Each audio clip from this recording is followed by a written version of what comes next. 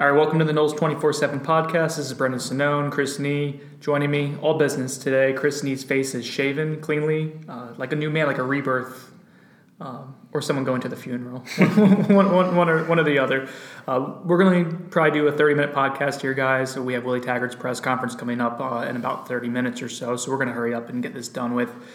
Not a lot to talk about specifically in-game. FSU loses 30-7 to Syracuse, and the play was as bad as the score would indicate. Not a lot of hope right now for this program, so I think we're going to take a big picture look at why the struggles are persisting, why we're at this point as a program, and I guess what possibly can be done, whether there's anything that can be done immediately this season. Yeah, it's a massive mess at this point. I mean, I think that's the easiest way of saying it. Everybody wants to point to the O-line, which is completely fair. It's a mess. Can't block it up. You're running for 62 yards against a poor Syracuse defense. But there's so many issues beyond just the O-line. Quarterback play leaves a lot to be desired. The RPO is not being run well. The offense isn't functioning as it's supposed to function. Wide receiver blocking is still a mixed bag. For every time they do it effectively, there's a time where you can stop, caption it, and look at how many missed blocks there are. Special teams is a complete mess. It's been, outside of Logan Tyler being an effective punter for 3 games, there is not a positive to point to on special teams, which is just poor when you have an extra coach who's fully dedicated to that. There's no excuse. Game coaching, there's been issues. Declining the penalty in the end zone. It doesn't matter what reason he gives. There's no good reason in my view. It didn't make sense. Mm-hmm. It was a poor punt with a good return. It was one of Logan's worst punts with a good return. So why don't you just try again? Mm-hmm. Are you scared that they're going to return it? Or are you scared they're going to block it? If those are concerns, then, well, you need to fix those things because that's part of your special teams issue. Mm-hmm. Defensively, they battled, they tried, they put a half together where Syracuse played a little skittish and only scored 6 points. But they ran out of gas, and they're just not good enough nor deep enough to keep up with a team for 4 quarters when they're getting no help from the other side of the ball. It's a complete mess. Mm-hmm. There's almost nothing redeeming. Normally, I would say there's 2 or 3 things here that you can build on. There's no silver lining. No.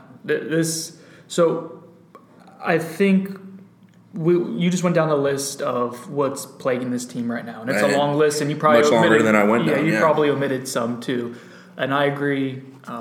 The talking point after the game from Willie Taggart, I think rightfully so, was the offensive line. It's about time that someone has come out and said this unit is underperforming. It's hindering everything that we're doing. But what are they doing to work around it? And that's I guess what I want to talk about is, okay, so if you go down the list of, say there's 30 problems with this program right now, that offensive line probably deserves 1 through 5 because it is so problematic. Yeah. But that shouldn't distract from the fact that there are other issues. I will say there are a lot of people that are saying, okay, do you put a tight end back? Do you put a running back to block? Man, if you can't block it up, 3 or 4 man pass rushes, I don't care what. You can send a guy back. That may help a little bit, but the problem is so in depth and entrenched in the fabric of this offense. Getting out of it right now is bad. And this is an offensive line that had to have its top 5 be perfect. Jawan Williams has been anything but. He's a disaster right now. Your best offensive lineman, Landon Dickerson, who should be a guard, was moved to tackle. He gets hurt. He's out for an undisclosed period of time. Abdul Bello has no business playing. Well, that's how bad it is. And then you put in Brady Scott, and he wasn't much better.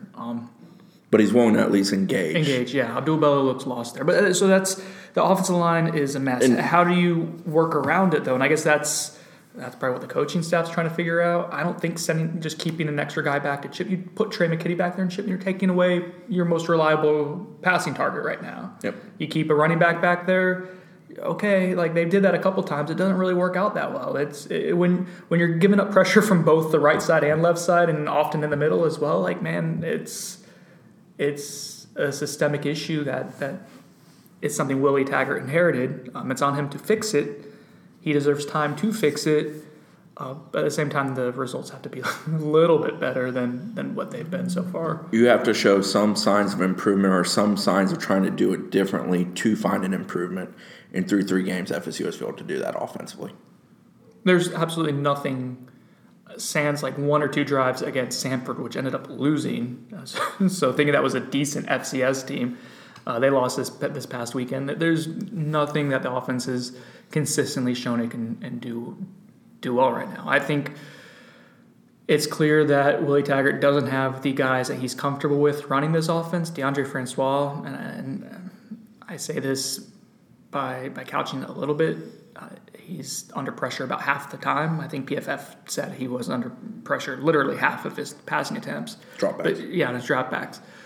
But he doesn't look comfortable running the offense. Nope, not in the least. There was a lot of body language that started to concern me. People are going to point to that the Abdul Bella trying to pick him up and him flipping, and that was bad. But even over on the sideline, he wasn't happy, and I can rationalize it and understand. Like, yeah, you're getting your ass kicked. Like, it's understandable, but you're also the quarterback, and you have to be the. Once you start fracturing, that to me becomes problematic. That can trickle through. He wants to preach leadership. DeAndre does, but is he really leading? No. He's not doing things that he has to do for the offense to succeed. And I get it. He's getting the crap beat out of him back there. I feel for the kid getting knocked that often, 20 times and 40 dropbacks or whatever it is. It's awful. I understand that. But there's opportunities for him to make plays with his arm and with his legs, and he's failing to do so in those situations when they present themselves.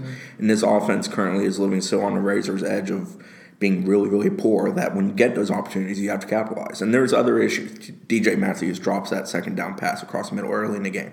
Halts some momentum for the offense that finally looked like it might get going to some degree. So there's plenty of other issues other people point to. I'm not putting it on DeAndre's shoulders by any stretch. But there's things he can do better. At some point, he's got to keep the ball and take a hit by going forward just to keep the defense honest, because they're going to pin their ears back, Pin them back, and just keep coming after that ass. And if you're not keeping them honest, they're just going to keep doing it. And when your guys are that poor on the edge blocking for you, you're not helping yourself. And one thing that we saw probably dozens of questions asking it, and I know you and Josh responded to it in the thread during the game, and that was, should FSU make a switch at quarterback? You put in James Blackman. Two things on that real quick. One, I will say I like the way James handles himself on the sideline. He's completely engaged, always, all the time. He's a great teammate.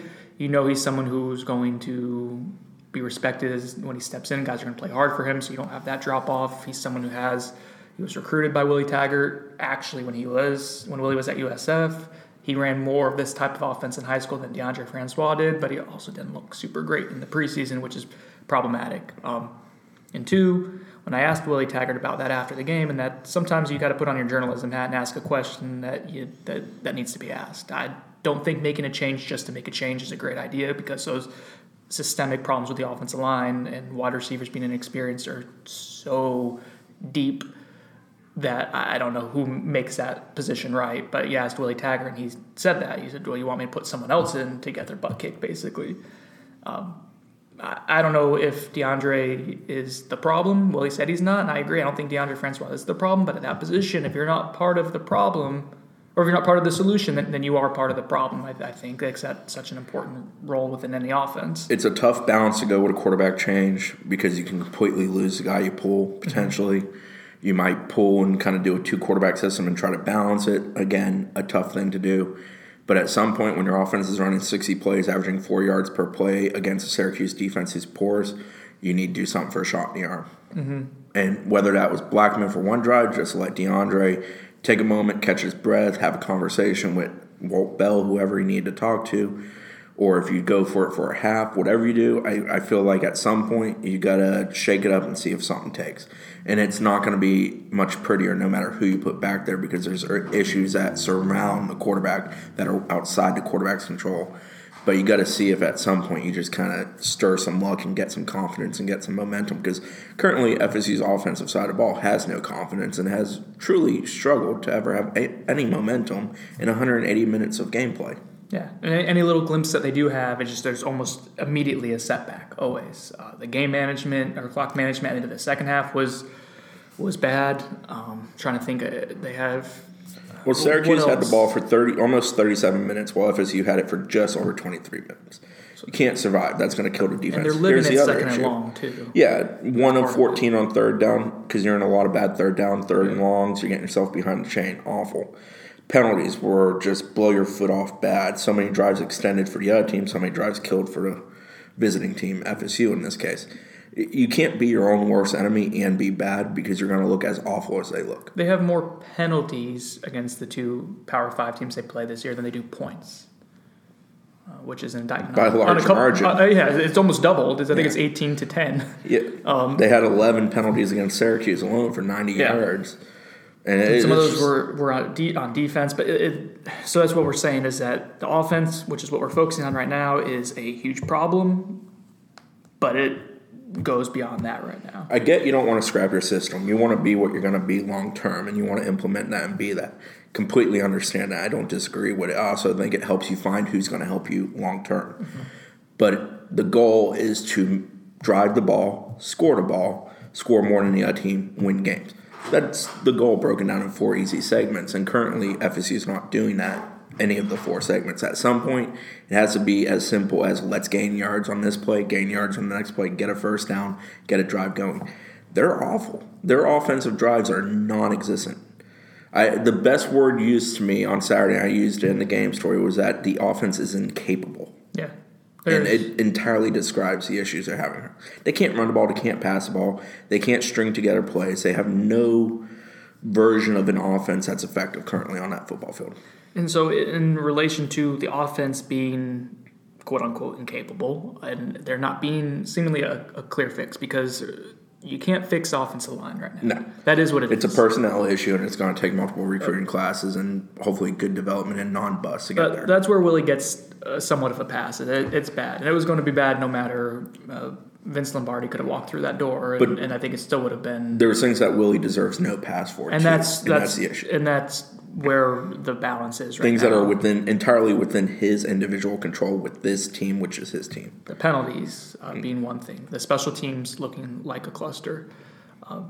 The offense hasn't looked good. We haven't seen it, at least from where we're sitting and standing and watching this team, any drastic changes through 3 games where they're trying to alter their approach, other than doing some things like mixing around the offensive line, shortening the wide receiver rotation. There hasn't been any schematic change. I don't know if there is one that exists, but you haven't seen the attempt to do that, and it seems almost kind of stubborn to this point, which if you're a Florida State fan, I think should kind of send chills down your back, because stubbornness is what turned a really healthy, strong powerhouse program into this state right now. I know we don't want to keep talking about Jimbo, man, but there are those lingering aspects of this roster still with his fingerprints on it, and it's ultimately Willie's job to fix it. And I'm trying to work on a column right now that basically is finding the balance of, okay, what was Willie? What did Willie inherit? What can he legitimately fix? He inherited personnel issues and personality defects. And I think that's the biggest thing now moving forward that Willie will be judged on this season is how does he prevent those personality defects, whether there are cliques in the locker room, whether there are guys who are standoffish, that don't know how to win, that know how to lose, whether he can keep that from snowballing into losing this team in year 1. I think that's the biggest narrative going forward, Chris, that thing that I'm interested in, that Florida State fans need to focus on. The offense isn't going to be good this season. I don't think there's any way that happens where we're sitting right now. Maybe they change some things up and it could become serviceable by the end of the year, but that seems unlikely. What you're really trying to do is to somehow scrap to 500, to avoid winning 2 or 3 games this year, to have some kind of semblance of something positive to build on, to show that the program didn't get quantifiably worse in the 1 season since you took over. I think that's where Willie stands right now as we kind of look at the big picture of all this. Can you show that you can keep this team afloat, that you can keep this program healthy and buy enough time to bring in the reinforcements to put your actual fingerprints on this program, because it's in a bad state right now? He's about to battle a major task of trying to keep guys from checking out, especially veterans who may not be all the way bought in on what he's trying to do. And you got to realize some guys are going to do it, and you got to be quick to move on from them and make the youth movement. We've seen a healthy amount of defensive young guys mixed in. Young guys who do look silver. So you said no silver line. Yeah, those young guys Asante, do look. AJ Litton, both have played very, very Woodby. well. Jaden Woodby, obviously, it's almost like we forget that he is still a true freshman in some ways. Some of those younger defensive linemen, Marvin like Wilson, still only a second-year guy. It's playing some really good ball. Yeah. So and I don't feel like the defense has checked out at any point in 3 games. They played hard. They did wear down. They were worn out. I mean, and that was going to happen. You can attest to how uncomfortably humid it was in there. I did not go, but I've spoken to plenty of people that I know that did attend, including yourself, obviously. Everybody said it was miserably uncomfortable in that dome. They're on the field for 88 plays, man, and and we're put in bad situations And consistently. that third quarter was if you had anything left in the tank, it was going to be taken from you by Syracuse. By the way, they dominated that third quarter with time of possession, plays, the amount of plays they ran quickly. One or two series into that third quarter, I said, okay, if Florida State's offense doesn't do something to sustain a drive or to score or to get momentum, like this is done. Because you could feel that defense was pressing, was working damn hard, which is encouraging. But everything else is so bad, it doesn't matter what the defense is, clearly. Yeah, I mean, they made Syracuse work. They had that 9-play, 64-yard drive. Took about 3.5 minutes to score, about 7 minutes left in the third quarter. But the next time they get the ball, 4 for 57 for 126. And then, the next Syracuse drive is 11 for 62 for 341, which went into the beginning of the fourth quarter. So it was, very easy. And then, yes, they made them work again, but they still they were able to march down the field. With a backup quarterback, too, at that point. Yeah, with Tommy DeVito. FSU's just in a world of hurt. I don't think there is really a fix. I don't think they're going to finish 500. I don't think they're going to extend the bowl streak.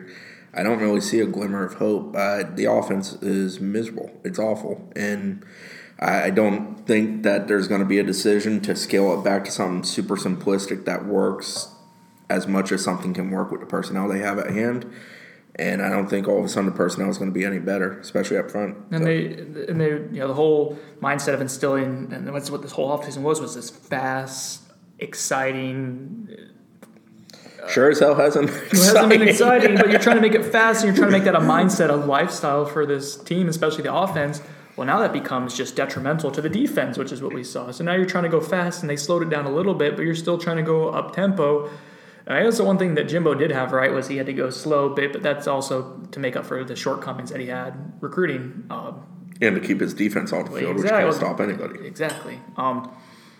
So we look bad now, Chris, because I think we both had them scored in the 30s. I thought they could somehow run the defense is unimpressive. And it's been terrible for years. This is a top 10. I love Chris Slayton, a D-tackle. He had one of the early big hits on DeAndre. He's a really good player on a really bad defense. Their linebackers are horrendous.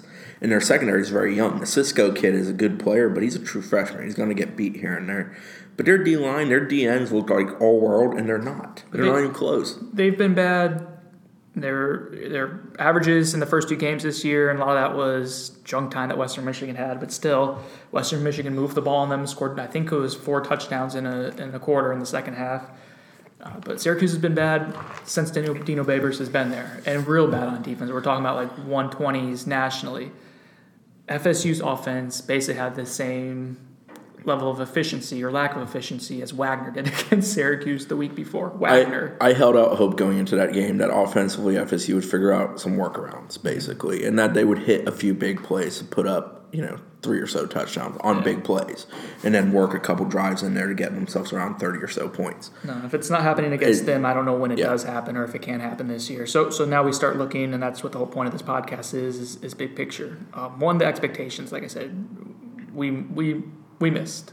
Oh, no doubt. Well, you had 9-3. I had 8-4. It's not even going to be close to that. It looks like might flip it if we're lucky.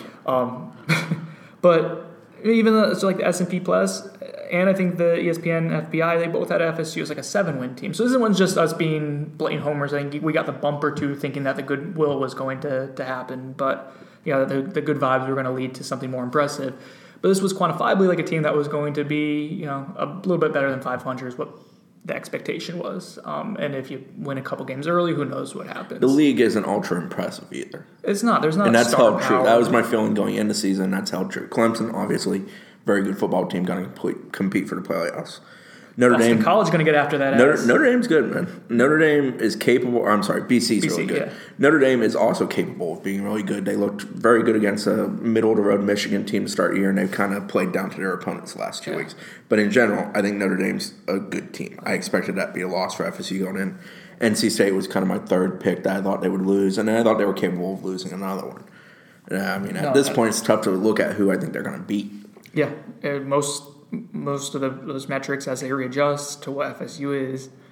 You got NIU this weekend, and after NIU is equally god awful, especially offensively. They're good on defense. They're and terrible arguably on the worst offense in the country, which FSU is competing in that realm with them, but NIU is truly worse. So Saturday is going to be a fun game to cover. But I guess my point about expectations, and we were wrong. That's clear. There's not debating that. more disturbingly than you and I being wrong or the fan base thinking that this was going to be a 10-win season. Willie has either one, completely miscalculated the talent that he had on hand, or two, has failed to maximize the talent he had on hand. And either one of those is good. All coaches are going to blow a little smoke. Some of it's trying to instill confidence in the bunch you have. Willie did that, but there was no tempering of expectations by Willie, even when given the opportunity end of spring during the preseason. It didn't happen. I'm fine with it. I understand what he's trying to do with the culture here, but he's digging himself into a bit of a hole that's now a massive predicament for him because the team's pretty awful. Doesn't show any signs of improvement, at least through 3 outings, and it only gets more difficult from here going forward. And he hasn't looked like someone, especially after that first game against Virginia Tech. He was maybe gassing it up a little bit, his team, to try to instill confidence, but he didn't think this was what he was in for. He didn't think he was walking into this situation where they were going to have 10 points combined against 2 Power 5 opponents. Yeah. Neither one. Syracuse is a poopy D, and Virginia Tech, there are issues of personnel. Bud can coach, but you should score more than 3 points against them. And so he's looking straight in the face of completely whiffing on any expectations that weren't astronomically high. Like, even if you and I were on the high side, 9-3, 8-4 at Florida State shouldn't be unobtainable. And right now it looks impossible a quarter of the way through the season. Players and coaches bang the drum of the standard is the standard. And they're going to fall very short of that standard. Did you hear Willie drop a trust the process on it? Bob actually texted me during the while watching the post game. That very comment. Said, "Oh God, it's happening." Yeah, they're not good. So I like to try to spin it forward a little bit to see what you can possibly do on offense. Maybe reduce the tempo a little bit to help out the defense. Give DeAndre pre-designed reads. You're not reading the actual. You're not making the triple option read with the bubble screen and the running back. It's just you're reading one thing. You read the defensive end, or you don't read anything, and you're just predetermined this is what you're doing. You can try keeping someone into chip, a running back, a tight end. I'm not a huge proponent. I don't think that helps solve many of your issues. That's robbing Peter to pay Paul, because your outside receivers still aren't super consistent. Your passing game, the one thing DeAndre does well is step up in the pocket and deliver the football. But when a pocket doesn't exist, But he's even gun shy with pocket awareness at this point. Well, he is. He's struggling mightily with filling the pocket effectively, and he's been battered. Stepping into the lane that he can throw into. He's had issues with that. He's always had some issues with that, but it seems to be getting worse each week with how much he's getting banged. Yeah, he doesn't have any confidence that he's going to be able to step up and deliver a throw. Because he did miss some on Saturday. And we're not trying to say that he doesn't. Sorry, I didn't mean to cut you off. I just pulled a Sinone. He doesn't look all that spring fresh anymore. There was a example where he scrambled. I believe it was to the visitor sideline, FSU sideline, and he just looked slow-footed doing it. And I'm sure his knee's not feeling particularly good, and he's not feeling particularly good. But it's like, I know he's got to keep him honest with running the ball, but there's not any speed being exhibited by his legs currently. Yeah, we have an offense, and I know Willie said you don't have to be a running quarterback, but there has to be something that at least scares the defense, and that doesn't exist right now. Yeah, got to keep him honest. Whether that's him not being able to pull off those reads, and I thought he did a little bit better on Saturday, but it still wasn't good. He still had some massive misses. Yeah. Or if it's just him not being able to physically, whether he's not able to mentally make those reads or physically able to pull them off after he does take off and show the threat, like that doesn't exist. So if you can't block and you can't do read option, like this whole offense and the whole thing's behind it. Yeah, I spoke last week on the pod about figuring out what you're good at, but the issue currently for FSU is they're not good at anything offensively. Mm-hmm. There's no go-to. No, other than throwing it up and down the field to Tamorian Terry, who tends to do a good job of battling for the ball in the limited ops he's had this year. There's very few, and Trey McKitty's been good. There you go. Yeah. I found some slivers of hope. Yeah. But then again, people want to keep one of those back to block. Yeah. You know what I mean? That's the issue, that your options are so limited. That's my point, is you're in a bad spot right now. I think at this point you're scripting it up and trying to run hard on a script and just see what you can find success with and try to make sure people understand the script and what they're supposed to do. And you're not going to have a lot of success, but you're going to have more than you're currently having. and see if you can build off of that. You maybe don't stick with that long term, but NIU is the kind of game you can try to maybe instill some confidence with doing something like that. So why not? You know, Chris, you mentioned scripting. That's one thing I think we should bring up, as Willie had talked about. He was asked after the game whether he would consider giving up play calling just to pay more attention to the rest of the team, and he was adamant no. Yeah. No. The thing, though, that bothered, and I'm fine with that. That's what you want to do. It's only 3 games in the season. I don't think you have to completely blow it up now. People want the instant gratification. I don't think that's a necessity at this stage. It may be something that you have to for sure do down the road. But I think the part to me that was concerning was them saying no was what came after that, which was I've had success calling plays elsewhere before. I don't love the idea of, because it worked with me here, then we can keep doing it. Again, that's a problem that got this program into the predicament it's in now before is the hubris of just because it worked before, because I can do this. I know I've done it before. Doesn't mean you can always replicate it in the same situation. Things are different in every single place. That may not be what's best right now for this program. Now, Willie obviously thinks so, but through 3 games, he hasn't really built up the cachet to stand on that too. Does that make sense? Yeah, he's going with the long play. He's going with what he believes will work in the long term for FSU under him. Mm-hmm. And that's what he's going to do. He's not worried about getting fired year 1. People are going to cry for him to get fired every time they lose. That's just a natural order of college football. He's not getting fired this year. It's a $25 million buyout. I won't say he won't, because God knows weirder things have happened in college football, but the likelihood is extremely slim. And maybe if they don't win another game the rest of this year, and you're talking about a 1-11 season, but even then, I mean, it's going to be a new athletic director, but you're talking about spending $60 million on a football facility. You're talking about a new athletic director. You're talking about a football program or just an athletic program that's kind of reallocating resources and trying to figure things out for a new staff that they're going to have in. I don't know if you can find $25 million or however much it is. I was talking to Wayne McGahee here at the Democrat after I was driving home and I was talking to him. He was like, "Oh my God." He says 2,000 people have read my contract story, the contract story that he wrote about Willie Taggart after he was hired. They were reading it in September. Like 2,000 people just stumbled across it. They were just Googling that. Yeah. They were Googling Willie Taggart buyout. But, the keywords, SEO. To think anything short of just completely not winning another game or some horrendous off-field incident or something, like that doesn't exist. And Willie deserves time. And I think that's what I'm working on right now. He deserves maybe not the benefit of the doubt because you're losing that cachet to a certain extent, but you do as a person deserve time to implement your program, to recruit your guys. People wanting instant gratification aren't going to like hearing that.